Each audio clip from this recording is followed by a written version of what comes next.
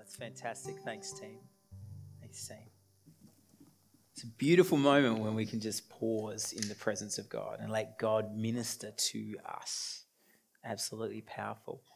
Well, before I get into preaching this evening, we're going to hear from the Word of God, which is always more important, and I'd love to welcome Jessica, who's going to bring us the Word tonight. Make her feel welcome.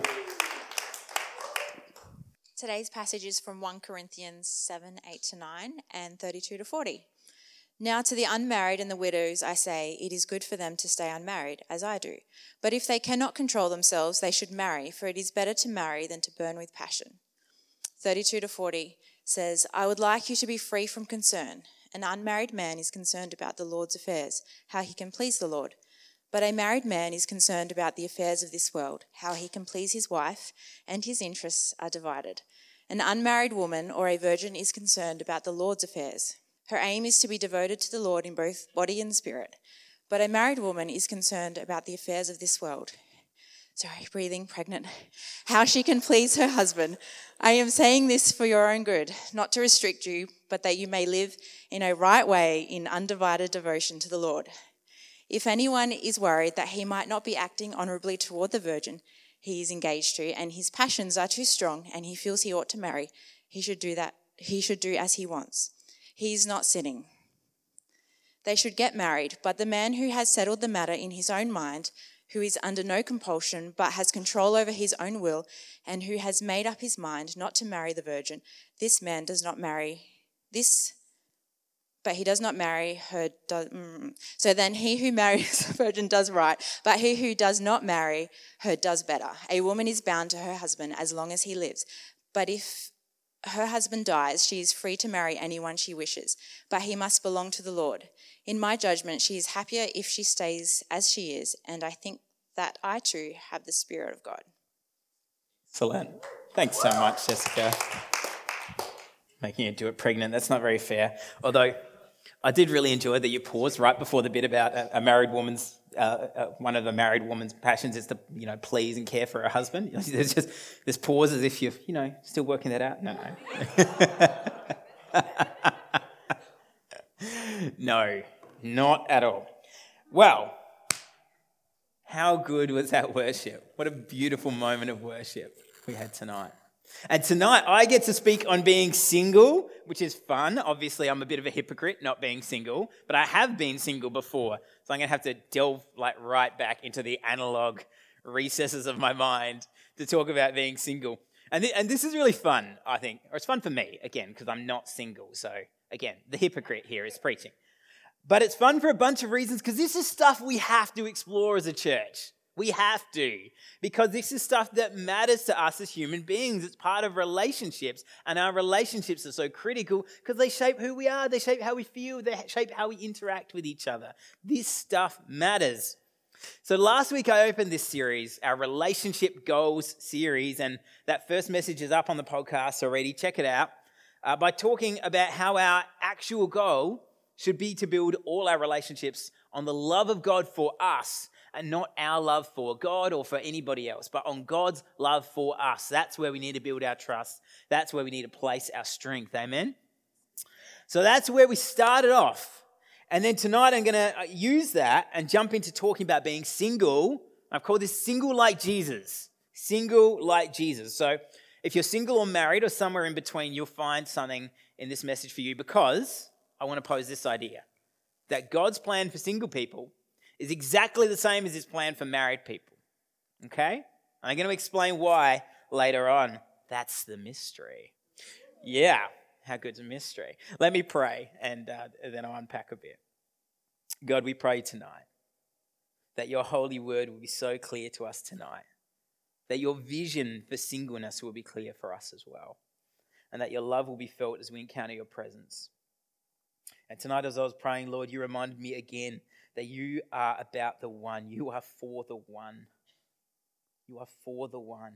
You are chasing us down. If we feel like the one, if we feel like we are alone or distinct or separate in some way, we know that your Spirit is chasing us down. And we thank you. And we just welcome you into our hearts and minds tonight. Ask that you would help us be open to what you've got for us. In Jesus' name, amen. Okay. So, last week, I shared a little bit about my worst dating story, aka my only dating story, and you can find out more about that by going on the podcast, okay? Again, another little plug for the podcast. We accept 5-star reviews only. 5 stars. Jump on there. It's great. Seriously, before I started dating Jenny, my next most serious girlfriend was when I was 12 years old. 12 years old. It was real. Like, I met the parents and everything. But still, between them and 22, when I started dating Jenny, it's quite a gap to not have a meaningful relationship in terms of dating anyway. Basically, I just made a bunch of terrible efforts at dating girls, trying to randomly hook up with girls, more often the trying part than the hooking up part. Then I became a Christian when I was 19. And after about sort of 6 months or so of working out, who I was and who God was and starting to work that stuff out, it became pretty clear that the church I was at, the church I came to faith at, was kind of like the Central Markets for single people. Like, you could just go in there and shop around and push your trolley and say, oh, that's nice. Oh, there were a lot of single people, and they were all very interested in the other single people. And I didn't really know what the Christian dating scene was like, and it's really strange, but it's also very easy to feel like the last fish swimming in the pond. Very, very easy. Because Christians date early. Well, everyone dates early, but Christians marry early. They date with intent early, and you can actually feel even lonelier again. And I felt kind of isolated in this way until I tried my first date with a Christian girl, which, as I said, went terribly wrong. And I remember at the end of this date, I went on a holiday with my family. I was in Sydney, and I distinctly remember just lying in bed one night, looking at the ceiling, trying to get to sleep, and just staring at the ceiling and thinking, what's wrong with me? What's wrong with me? And I don't know if you've ever asked that question before, but it's one of the darkest things we can ask ourselves. I don't think it's necessarily a bad question to ask, because I think it implies self-reflection and it implies some introspection. And that's really healthy. But what it also does is it destroys our self-esteem. And that's totally unhealthy. And the problem is that when we ask, what's wrong with me? And we're asking it because we haven't got the date we wanted or we're not in the relationship we want, we're telling other people that they can judge us from afar and that will define how we see ourselves. And that's crushing. That's crushing. It almost guarantees that our self-esteem will be in a permanent state of anxiety. For single people, this counts double because we live in a society that I believe has elevated relationships above being single, right? I really think this, and I'm going to get into the church's part in this later, but I think effectively you could pick a whole bunch of things, but I think society has done two things broadly. First of all, we've elevated sex, right? Because we are told this lie, we are told this message that unless you're having sex, your life is not being fulfilled. You are not living a fulfilled life unless you're sleeping with someone. And I remember I started dating Jen, and I was talking to a friend of mine who isn't a Christian yet. Come on. And he was talking to me about it, and he's like, so you guys are Christians? I was like, yeah. He's like, but you're sleeping together, right? I'm like, well, no, we're not. Like, we don't think that's what God's wanting us to do. And he actually just stared at me open-mouthed. Now, he was driving at the time. Like, please look at the road. We can keep talking, but please look at the road. So he honestly couldn't put sentences together to coherently say, how can you be in a relationship without sex? He just didn't have that. I don't know if any of you have seen the movie The Big Sick. Great film. If you haven't seen it, it's really worth watching. It's about the Pakistani-American comedian Kumail Nanjiani, the guy from, Silicon Valley. He's on Silicon Valley. Very funny guy. And it's sort of autobiographical, and it talks about how he met his wife. And when he meets his wife, he meets her and he likes her, and they go back to his place and they sleep together. And there's this really interesting and kind of broken line where they sleep together, and then she gets up and starts getting dressed, and he goes, you can just sleep here if you want. And she's joking, but she's also serious, and she says, listen, I may be the kind of girl who sleep with you on the first date, but I'm not the kind of girl who sleep over on the first date. And I just listened to that and went, oh, wow, that's broken. We can give our bodies to people without any worries, but we can't spend time with them emotionally and in that place of vulnerability. Sex can be a commodity, but it can't be just something we move to afterwards. It's really interesting. So the message we get is that if you aren't having sex, are you even living? The second thing we have is spouses. We're a bit obsessed with relationships, and we're obsessed with spouses in Australia. And I think we've done this mostly by accident, okay? I think the sex thing has a lot to do with marketing, but I think the spouse thing has a lot to do with accidents. But the accident is this. We've built most of our milestones and celebrations around having a spouse and a family.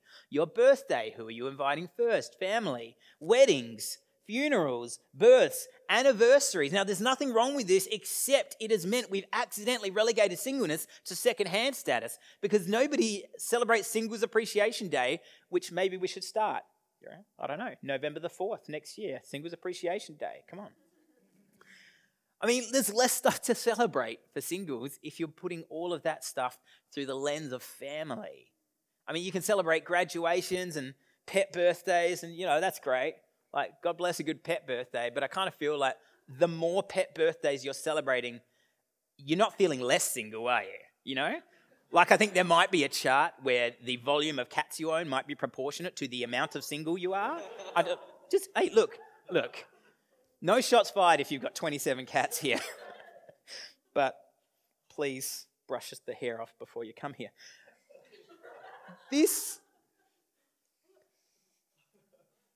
So you could say that about cats, but you say anything about one dog and people are like, I will fight you right now. I'm going on my dog's Instagram to write something about that. All the people with dog Instagram accounts squirm awkwardly. So this is a cultural problem. This is a cultural problem because it suggests that if you aren't having sex or you don't have a partner, you're not really living a fulfilled life. And I don't think this is a message that we've been told intentionally, but it is a message we have. And the only alternative message we have that actually, if you look deep inside yourself, you'll find true fulfillment. We know that's not true because when we stop and look deep inside ourselves, all we see is another layer of ourselves asking the same deep questions. We know that's not true. Loneliness is a real present difficulty for many of us. What does Scripture say about it? Well, I'm glad you asked because, I just assume everyone's asking these questions. Like all beautiful, rich documents, Scripture offers us some fantastic pictures of singleness and relationships. And I just want you to draw your attention to a couple. The first is in the book of Ruth. Now, Ruth is a really easy book to read in the Old Testament. It's 4 chapters long. It's written in a narrative style, so easy to read. And there are 3 main characters, and they're all single, all of them. You've got Naomi, you've got Ruth, and you've got Boaz. And the story here is that Naomi is this woman with a husband and 2 sons, and the 2 sons are married, and one of the daughter-in-laws is Naomi.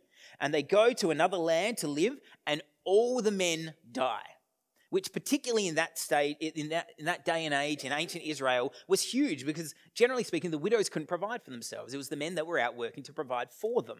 And so all the men die, and Naomi says to her daughters-in-law, you should go and leave me. I can't provide for you. I'm not going to be able to have another son for you. You're too old for me to help you. Go out and find another son. And one of them obeys her, and the other one, Ruth, says, no, I won't.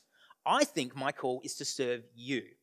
Even though I can't get married anymore, which is a status symbol in our society, I think God is challenging me and calling me to serve you with my life. And so she does. She moves back to Israel with Naomi and begins to work on behalf of Naomi to make money. And that's their little family, the mother-in-law and the daughter-in-law. It sounds like a nightmare for some of you sitting here. But for Naomi and Ruth, that was the dream. And Ruth begins to work by this little divine chance for a guy named Boaz, who also happens to be single, also happens to be a really good guy.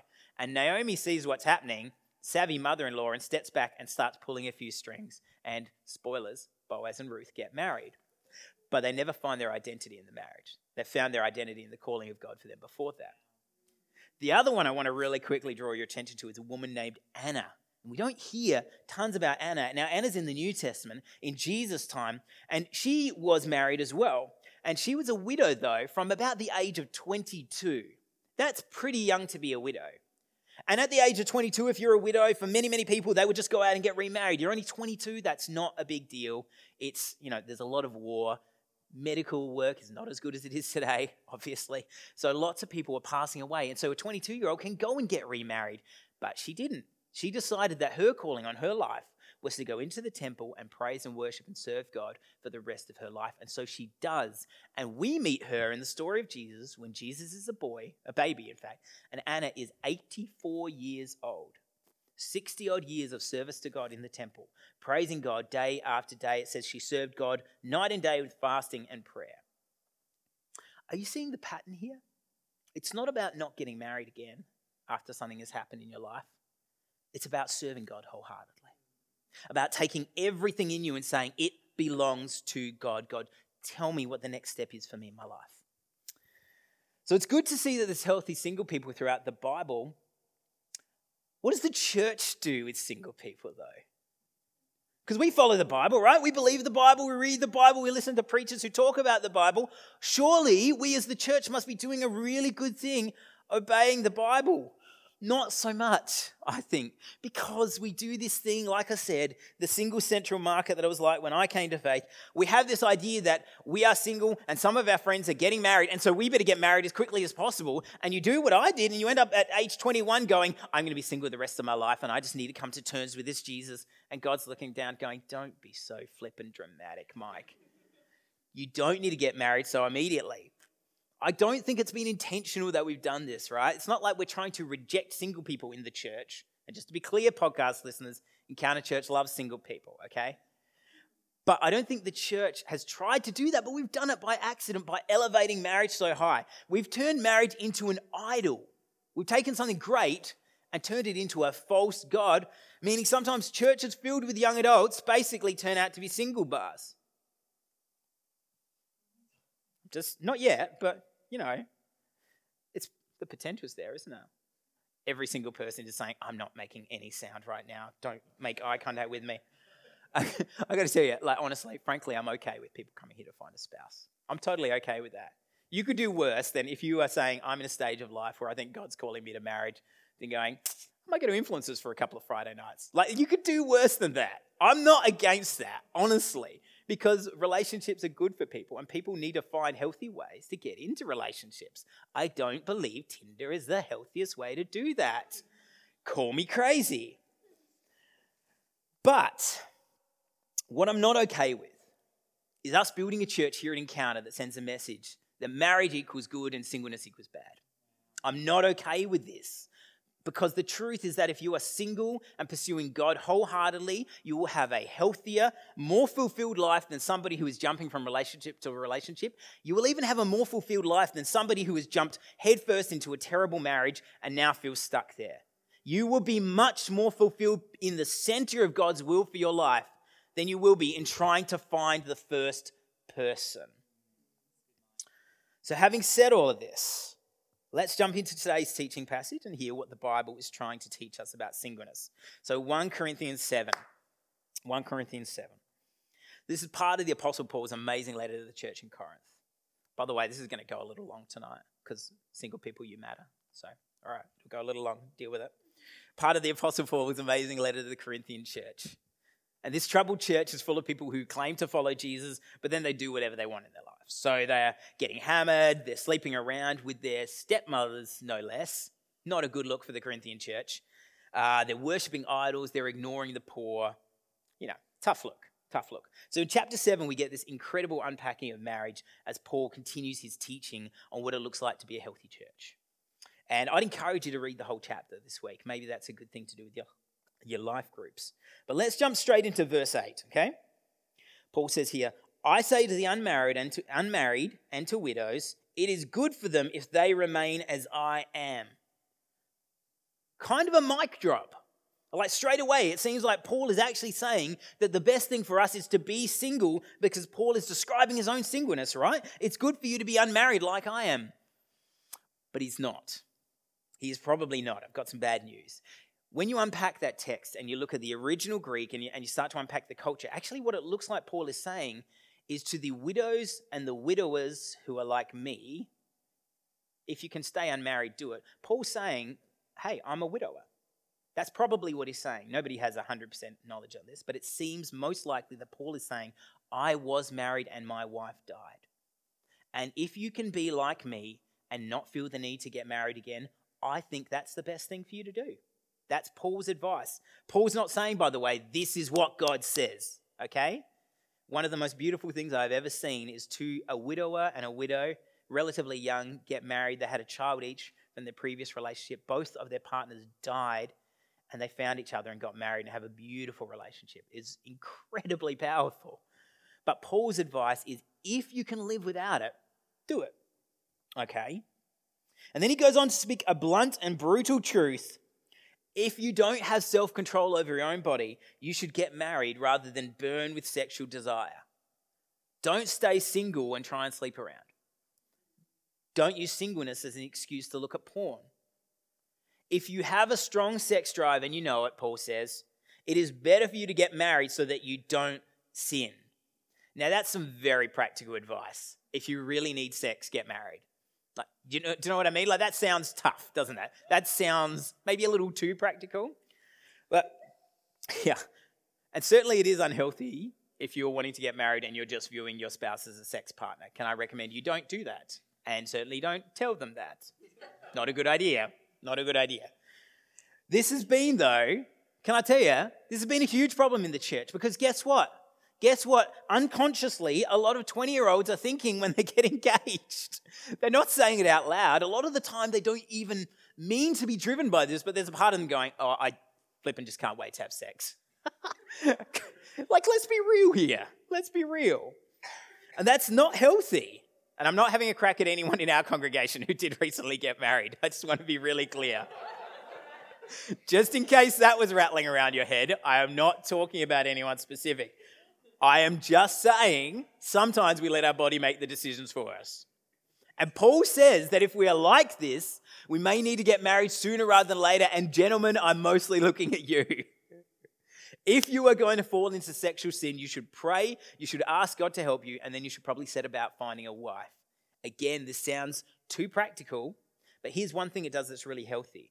It takes a little bit of the romance, the unhealthy romanticizing of relationships away.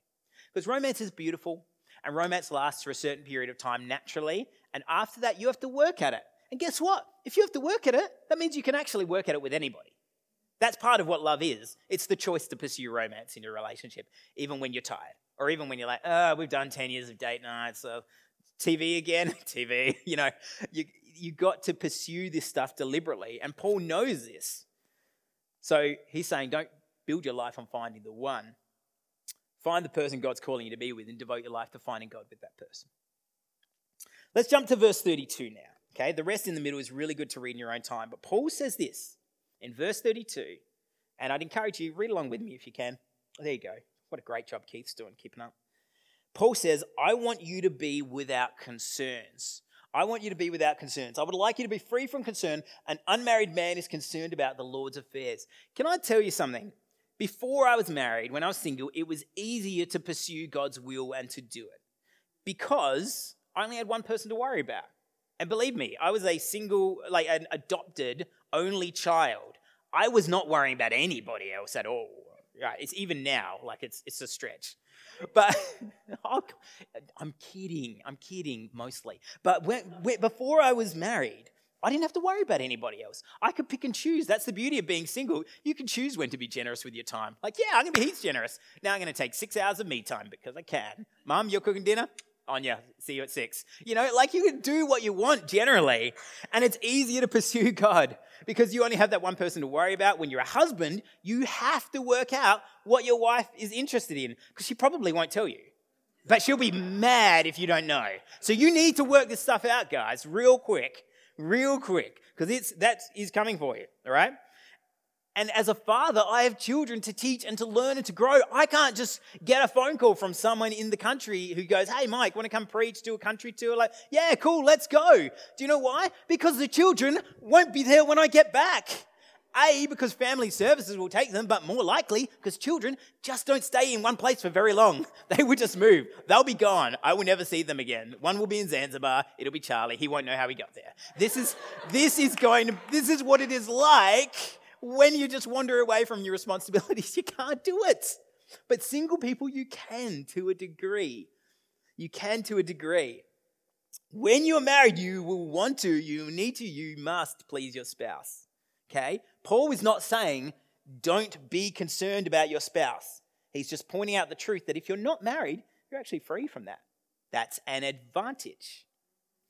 So Paul goes on to explain married people are concerned about this. Single people have an advantage when it comes to serving Jesus. And most churches, and let's face it, this church is built largely in part by the service of single people. Serving and loving Jesus, not exclusively, of course. We have amazing married people and engaged people and people who are dating who are serving here. But largely, we've been built on the back of great singles like yourselves, serving, pursuing the Lord, and giving up your time. And praise God. Praise God. It is an advantage. And so Paul says, mostly to widows, but probably to all singles, if you can put up with being single, there are some huge advantages. And that's important for you to remember when you're single. Verses 36, he goes on again about sexual sin. Paul doesn't mind talking about sexual sin. And he reminds the church in Corinth that if you're engaged and honestly you're just struggling to keep it together, just get married. Just move up the wedding date. And maybe, it's okay. It's just one date in your life. Maybe instead of making it 2 years away, you should just make it 6 months away. Maybe that's actually a better idea. Maybe one of the problems in Australia is that we've glorified the wedding and forgotten the marriage. Like we're just looking to this one day and people are going, if I can just hold on to that one day. Get out of here. You've got a life to live with this person. And day by day, you're going to grow into that. So Paul was saying, if you really can't, if you really are just dying and you know this is the person that God wants you to be with and you're going to marry them and you love them, just do it. Just get married. Make it shorter, right? It's fine. It's fine. But it is why you need pre-marriage counseling. That's why that's always healthy. So you can work out this stuff on your way to getting married. So Paul finishes this section by saying that if you can go on without being married for a while though, if you can do a 2-year engagement and it's no big deal and you're not spending your life in each other's pockets, do it. It's just more time you can spend serving Jesus. In the final 2 verses, verses 39 to 40, Paul talks about what we do when we have been married and are no longer married. He addresses divorce earlier in the chapter, and we'll look at that when we're doing the marriage week in a few weeks. But here he says that if your spouse passes away, marry whoever you want. Just be sure that they follow Jesus. He's really clear about this. So I just want to say that and leave it to one side, and we'll dig into that more in marriage week, so you need to come along for that one. I'm not telling when that is, so you can come along every week. It's going to be great.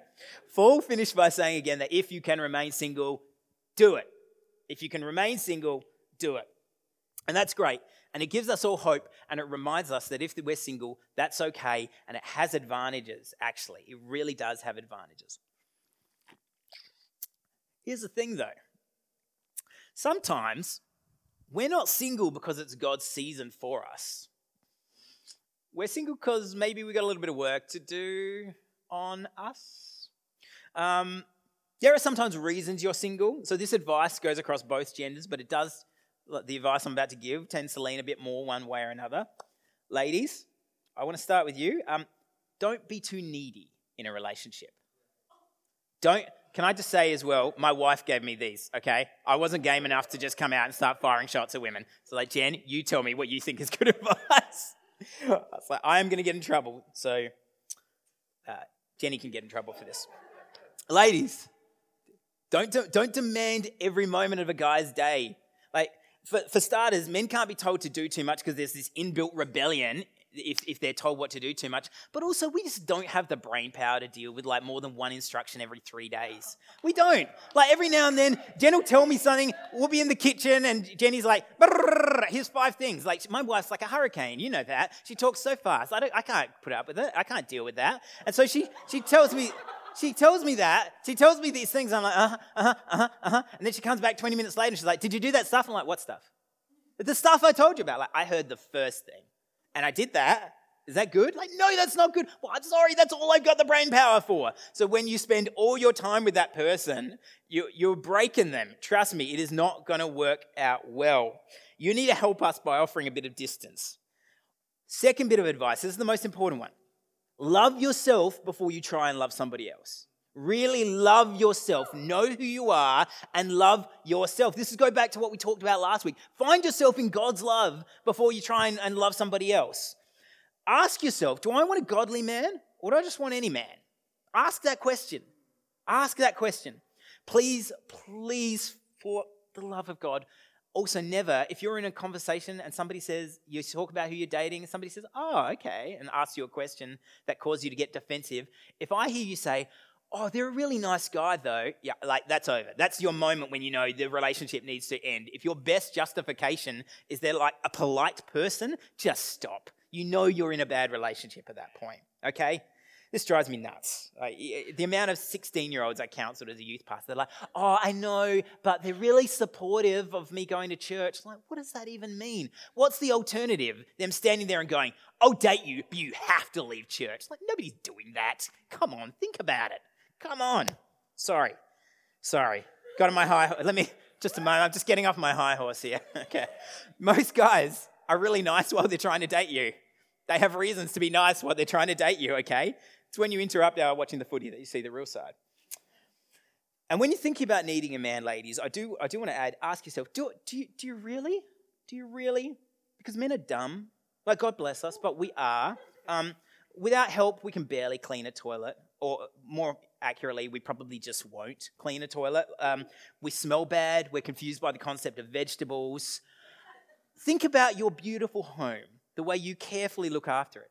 Are you sure you want a man changing a tire and then just walking into that space? Are you sure? Because they won't be wiping their feet on the doormat. In fact, they'll be asking, what's a doormat? You've got to think this stuff through. If you're a lady, do you really want a guy in this beautiful space? Just be very sure that's what you want. Okay, that was kind of like how an NBA player goes and takes a few warm-ups before the game. Gentlemen, time to get dunked on. There are sometimes reasons why you are single. There are some very good ones. I'm going to start with a really low bar because I hope you're all above this bar. Don't put up a hand if you're not. Shower every day. Please shower every single day. Oh, but probably not every single day. If you do physical activity, have a shower. If you break a sweat, have a shower. If you go swimming in a swimming pool or in the ocean, have another shower. Well, that's probably a waste of water. No, it's a waste of your attempt to date somebody because it's not going to go well if you don't have a shower. Clean your teeth twice a day. Wear clean, ironed clothes. If it sounds like I'm talking to children, that might be the problem, mightn't it? Do these things. Let me move up just one more notch. Get a haircut. It's fine. Get a haircut. Right, I'm speaking, I need a haircut right now. But there are plenty of guys, like the power of a haircut in making you feel good and in making you look better is unbelievable. And try and wear some fashionable clothes. I'm just making a suggestion. I don't really know anything about fashion, honestly. And until I was 30 years old, I didn't even try. How I managed to get Jenny, I don't know. But I tell you who does know. Jessica's very fashionable. Jem's very fashionable. Christy's very fashionable. These people can be your fashion life coaches. Just ask them, say, please help. Please help. Lisa, you're very, very fashionable too. At this point, I'm just going to have to go around and tick everybody, okay? Okay, here's the thing. I'm not giving the women this advice, okay? Okay, we picking that up? They already know this stuff. Jeepers. Number 3, just ask a woman out on a date confidently and politely. Just do it. And if they say no, just go, okay, no worries. That's fine. Here's what you shouldn't do. Think about it for 3 months. Build this person up as your potential spouse. And then, oh, I'm sorry, I just don't see you that way. Deflate like a balloon. Like, don't do that. If you think there might be something there, just ask them. What's the worst that could happen? They say no. All right, that's okay. No worries. I was talking to a guy this week, a single guy, and I was like, mate, why aren't you with somebody? Like, you're a catch. You're great.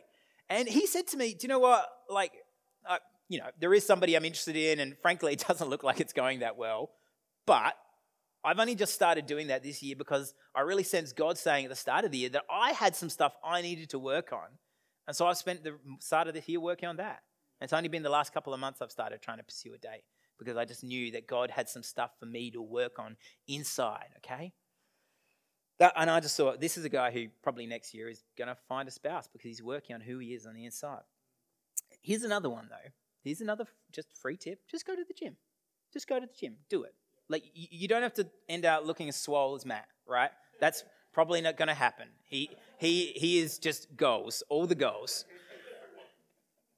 But just go. You don't have to kill yourself, but it's good for you. You're going to get an adrenaline fix. You're going to get endorphins. You're going to feel great. Oh, but I don't have enough money to get a gym membership. I'll tell you what's free. Outside. Outside is free. Go walking. Go running. Go for a walk around. Go for a stroll around a lake. Pretend to be running. Just walk and then just look like you just stopped so that when somebody runs past you, you can just give them a nod. It doesn't matter. But you're getting out and about. You're getting some exercise. Not only will you start to feel better about yourself, but you'll look better too. This is shallow. I know it's shallow. But guess what? If you want people to read your amazing book, you better give it a snappy title and put a nice cover on it. It matters. There is a part of us that is purely animal, isn't there? We know there's an attraction element. Everyone's scandalized by this. I love it. Here's my last one. No, this is much less scandalous. Raise up holy hands in prayer and worship. This is what 1 Timothy says. It says, I want men everywhere to lift up holy hands in prayer. And this is exactly what Tom was inspiring us to do before. It's just like, just be vulnerable, be open, be confident in who you are before God, even as you're being vulnerable and quaking before the Lord of all. That is incredibly attractive. It is an attractive thing to say, I am willing to worship God. I am not afraid of what the people around me are thinking. I'm just going for it. There is something very attractive about that. And godly women are looking for godly men. And part of the reason I think there's too many awesome single women in the church, the whole church, not just this church, is that they're single mostly because we guys aren't getting our act together. So gentlemen, please just take some of these simple ideas and most of all, lift up holy hands. Work on your relationship with Jesus above all else. So gentlemen, if you can be confident, self-aware and clean and following, you're halfway there, guys. If you work on your relationship with Jesus, that's probably the rest of it. You're halfway there at that point, okay? Like obviously some of this is tongue-in-cheek, but some of it, honestly, if it hits the mark, just remember it. Remember it. Know that even though being single is totally fine, if you don't want to be single, there are things you can do to put in place like that, okay? So, the Bible tells us many things. Does it tell us, is it better to be single? Is it better? Well, the Bible does actually give us a clear answer here, and the answer is no. The Bible makes it clear that even though there's nothing wrong with singleness, and Paul encourages some people that if they can, stay in it, the Bible says that marriage is honored as a covenant and a way of life that honors God, and even more than that, it's the picture that God uses throughout all of Scripture to describe our relationship with Him. We, the church, the people of God, are described as the bride of Christ. At the end of days, Jesus is talked about having the wedding feast of the Lamb of God. Jesus' wedding feast with the bride right next to Him at the wedding feast. That's us. That's all of us. We get a seat at the table when we say yes to Jesus. And the relationship is so profound that Scripture tells there's not going to be any more marrying or being given in marriage. There's going to be a sense that we are the ones to be given in marriage to Jesus. That's the power, that's the depth, that's the enormity of our relationship with Christ. And Genesis reminds us that it's not good for man to be alone. There's so many scriptures about the beauty and joy of marriage. The problem is when we keep acting like one is good and one is not. When the truth is both are great. Both are great. And whatever stage of life you're in, know that you need to cherish that stage of life. Now that I'm married and have kids, I get to have things like I walked up into the car park this evening and Noah ran at me crying daddy and flung himself at me. You only get that when you've got a kid between the age of 3 and 7, right? After that, they stop, and before that, they can't walk properly, so they're not there yet. But this is something I can only get as a dad. But it also means that tonight, Jenny's going out for dinner. Do you know what I'm doing? I'm going home with 3 children by myself. This is just how it is. There are advantages and disadvantages to both stages of life, and that's okay. And just own it and be thankful to God for the advantages in your stage of life. That's so important. We've already looked at how married people get distracted by marriage, but married people don't have disposable income. They don't have disposable time. Single people, you want to go to Lombok? Do it. Just do it. You don't have to ask a spouse. Just go. Your Instagram feed should be unbelievable. Go to the gym more often. I've heard that married people sometimes let themselves go. I've heard. Whatever. You have an extraordinary amount of choice. What are the disadvantages? Well, you know the disadvantages. If you're single and following Jesus, you won't be having sex. If you're single and following Jesus, you may feel lonely. But just to address those two things, sex is good, but it's not the be-all and end-all. It's not going to fulfill you. You're not purely an animal. Mike Pilavachi puts it this way. He's the pastor of Soul Survivor in England. He's 60 years old. He's been celibate by choice all his life.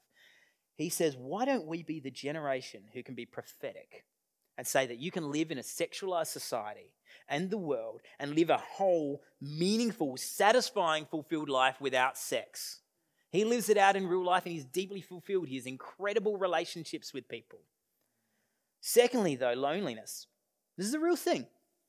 35% of Australians live by themselves or by themselves with a kid. They have no adult companionship in their home. So I just want to ask the question, why? And I think the answer, I'm sorry to say it, is control. The reason we live by ourselves is either because maybe we do feel a bit embarrassed about being an adult. When you're a young adult, it's fine to share a house. We all know that. But there's a stage where you go, I want to be past that stage of life. We know we feel that way. And so we assume that life is linear and you go from A to B and that's the way it goes. But that's not how life works. And if you are in a stage of life where you are single and you don't want to be single, maybe you just need to find someone to live with for a while. Like just a friend to live with, to share life with. Because the reason we don't do it is because we don't really want to let someone in our space. That's the advantage of being single. You can control your space. You can shape it, put it how you want. So if you're a man, that means just black leather couches and a big widescreen TV.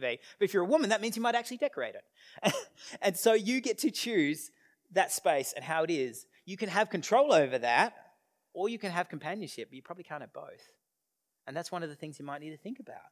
Why not share a house? Sure, it's messy, but life's messy. And it fills a huge gap in the loneliness we can feel. The other thing I really want to identify here, I promise I am starting to wind up, is that the church owes single people. We do. We owe you. We owe you great community. If we truly believe what I'm preaching here, that some people God is effectively calling to singleness, that they'll be single all their lives, or that other people will be together with someone for a time and then they won't, then our job is to be the relationships for those people. Our job is to be the brothers and sisters, the aunts and uncles, the friends, the ones who when they are mourning, we mourn with them. When they're celebrating, we celebrate with them. That we make sure that they never walk alone. They're never by themselves. They are in Christ with brothers and sisters, not from a distance, but present. They're suffering, we go to their house. We make them dinner. We cook for them. We clean for them. We do whatever we need to do. We spend time with them. We listen to them. We pray for them. We are with you, single people. That's your job. If you are married, or if you're in a couple, invite a single person around for dinner with you. You don't need to invite a date for them. Just invite them. They're not a third wheel. That's in your head. Get rid of that and it won't be a problem. Just have a great time with them. If you think it's awkward, have 5 people over, 6, 7. God is the God of one more, and we're a +1 church always, always. Include people in what you're doing. Don't put boundaries around that. Please, please, please. It matters for people's relationships and health. If it seems awkward, just take responsibility for it not being awkward. Help them. Just invite them over again. The church is the body of Christ and the bride of Christ, and we should be true, fulfilling community for single people. If we can't do that, then we're not fulfilling God's plan for us as a church. So finally, we come to Jesus, and the band, you guys can get back up. That'd be great. Because more than anybody else in Scripture, Jesus was very clearly single. There's no word, there's no suggestion of marriage or sexual relationships. The Bible is really clear about that.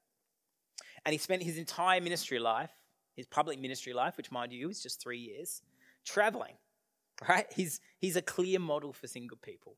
And maybe you're single and you're sitting here and you're thinking, okay, Mike, that's great, but Jesus died at 33. So if I knew that was the end game, maybe I could deal with being single too.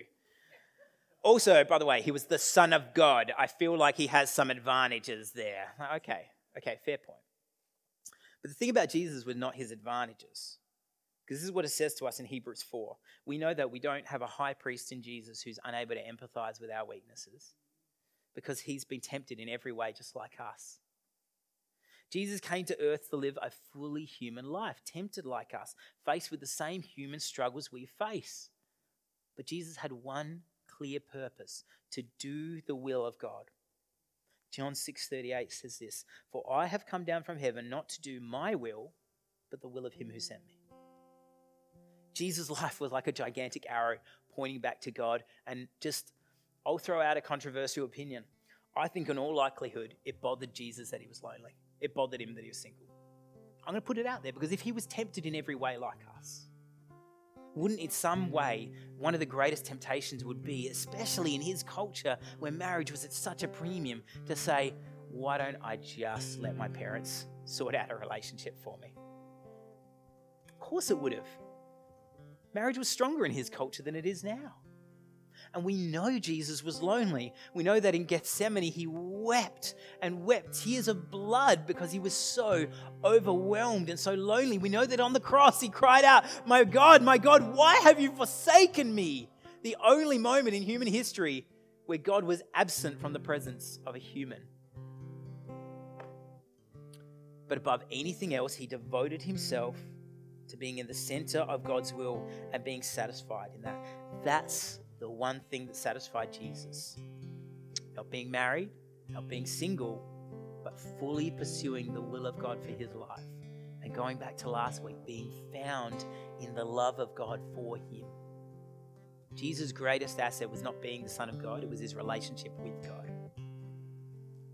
And he worked on it again and again and again and again. We hear all the time, all these highlight reels of Jesus' ministry. Jesus fed 5,000. Jesus healed all these people with sicknesses. Do you know what you often see in a tiny little, like half a sentence scripture after that? Then Jesus retreated to a lonely place and prayed. Then Jesus took 2 of his disciples and went away. Then Jesus went off by himself to have some time with God. All the time, Jesus has this heavy engagement. And then he goes, okay, I need to work on my most important relationship now, so I'll see you later. And there are times where, as you read scripture, you will see people are bringing sick people to him to be healed, and he'll go on longer than he should. And at some point he says, okay, I have to stop. I have to go and rest and recuperate, and I have to actually be in communion with my Father. Otherwise, I'm not going to have the energy. I'm not going to have the strength. I'm not going to have the spirit in me that I need. I need to work on the relationship I have with God the Father.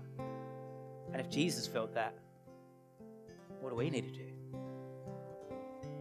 I just want to go back to that Sydney story for a second. I don't want to suggest, by the way, that this story it's a bit like some of Paul's advice here. It's advice, okay? But for me, I remember staring at that roof really vividly. It was a really dark moment in my life. Just staring at the roof, I was overwhelmingly sad, thinking, what is wrong with me? And I came back and I went to church, which, by the way, is in itself a choice. So good for you for making it here tonight. And I went to church, and I remember in worship just standing there and crying out to God from the depths of my heart, and eventually being broken to the point that I just said, God, I don't care if I'm single for the rest of my life. I don't.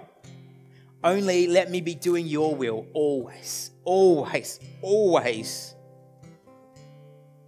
And that was what it took for me. And funnily enough, like a couple months later, I started dating Jenny because I stopped trying so hard to date, I think. Now, that might not be the story for you. I can't promise you that you are going to find the person of your heart's desire. What I can promise you is that God loves you. He sees the desires of your hearts, and he's longing to fulfill you. But he knows more than anything that you aren't going to be fulfilled by somebody else. You're going to be fulfilled by God. You are. I know that sounds like pastor's cliche. I know it does. But it is 100% true. You will never be fulfilled by somebody else. God's plan for single people is exactly the same as his plan for married people. Pursue Jesus with everything in you, and you will find your peace, your fulfillment, your satisfaction in him. We're going to come to a time of prayer and some worship. And in that, I really I really wanted to pray for people. We're not going to do hands raised or anything like that tonight in terms of responding. I just wanted to pray for people who they're single, but in that singleness, there's been some significant trauma. You're not just single because you're not dating somebody at the moment. There's some significant trauma in your life. I'm not going to ask you to raise your hand. I'm not going to ask you to come down the front. But just know that I'm going to be praying for you in this time. And I would just really encourage you in this moment, if you can, do what I did when I came back from Sydney. I was 21 years old and I just put my hands up and I said, Jesus, it's all yours. It's all yours. It's all yours. Do that. Just do that. We're going to have a slow moment here. A moment for you to pursue God in worship, to have that encounter with Jesus. Just let God minister to you. Like I said last week, He's longing to speak to you. He is longing to speak to you.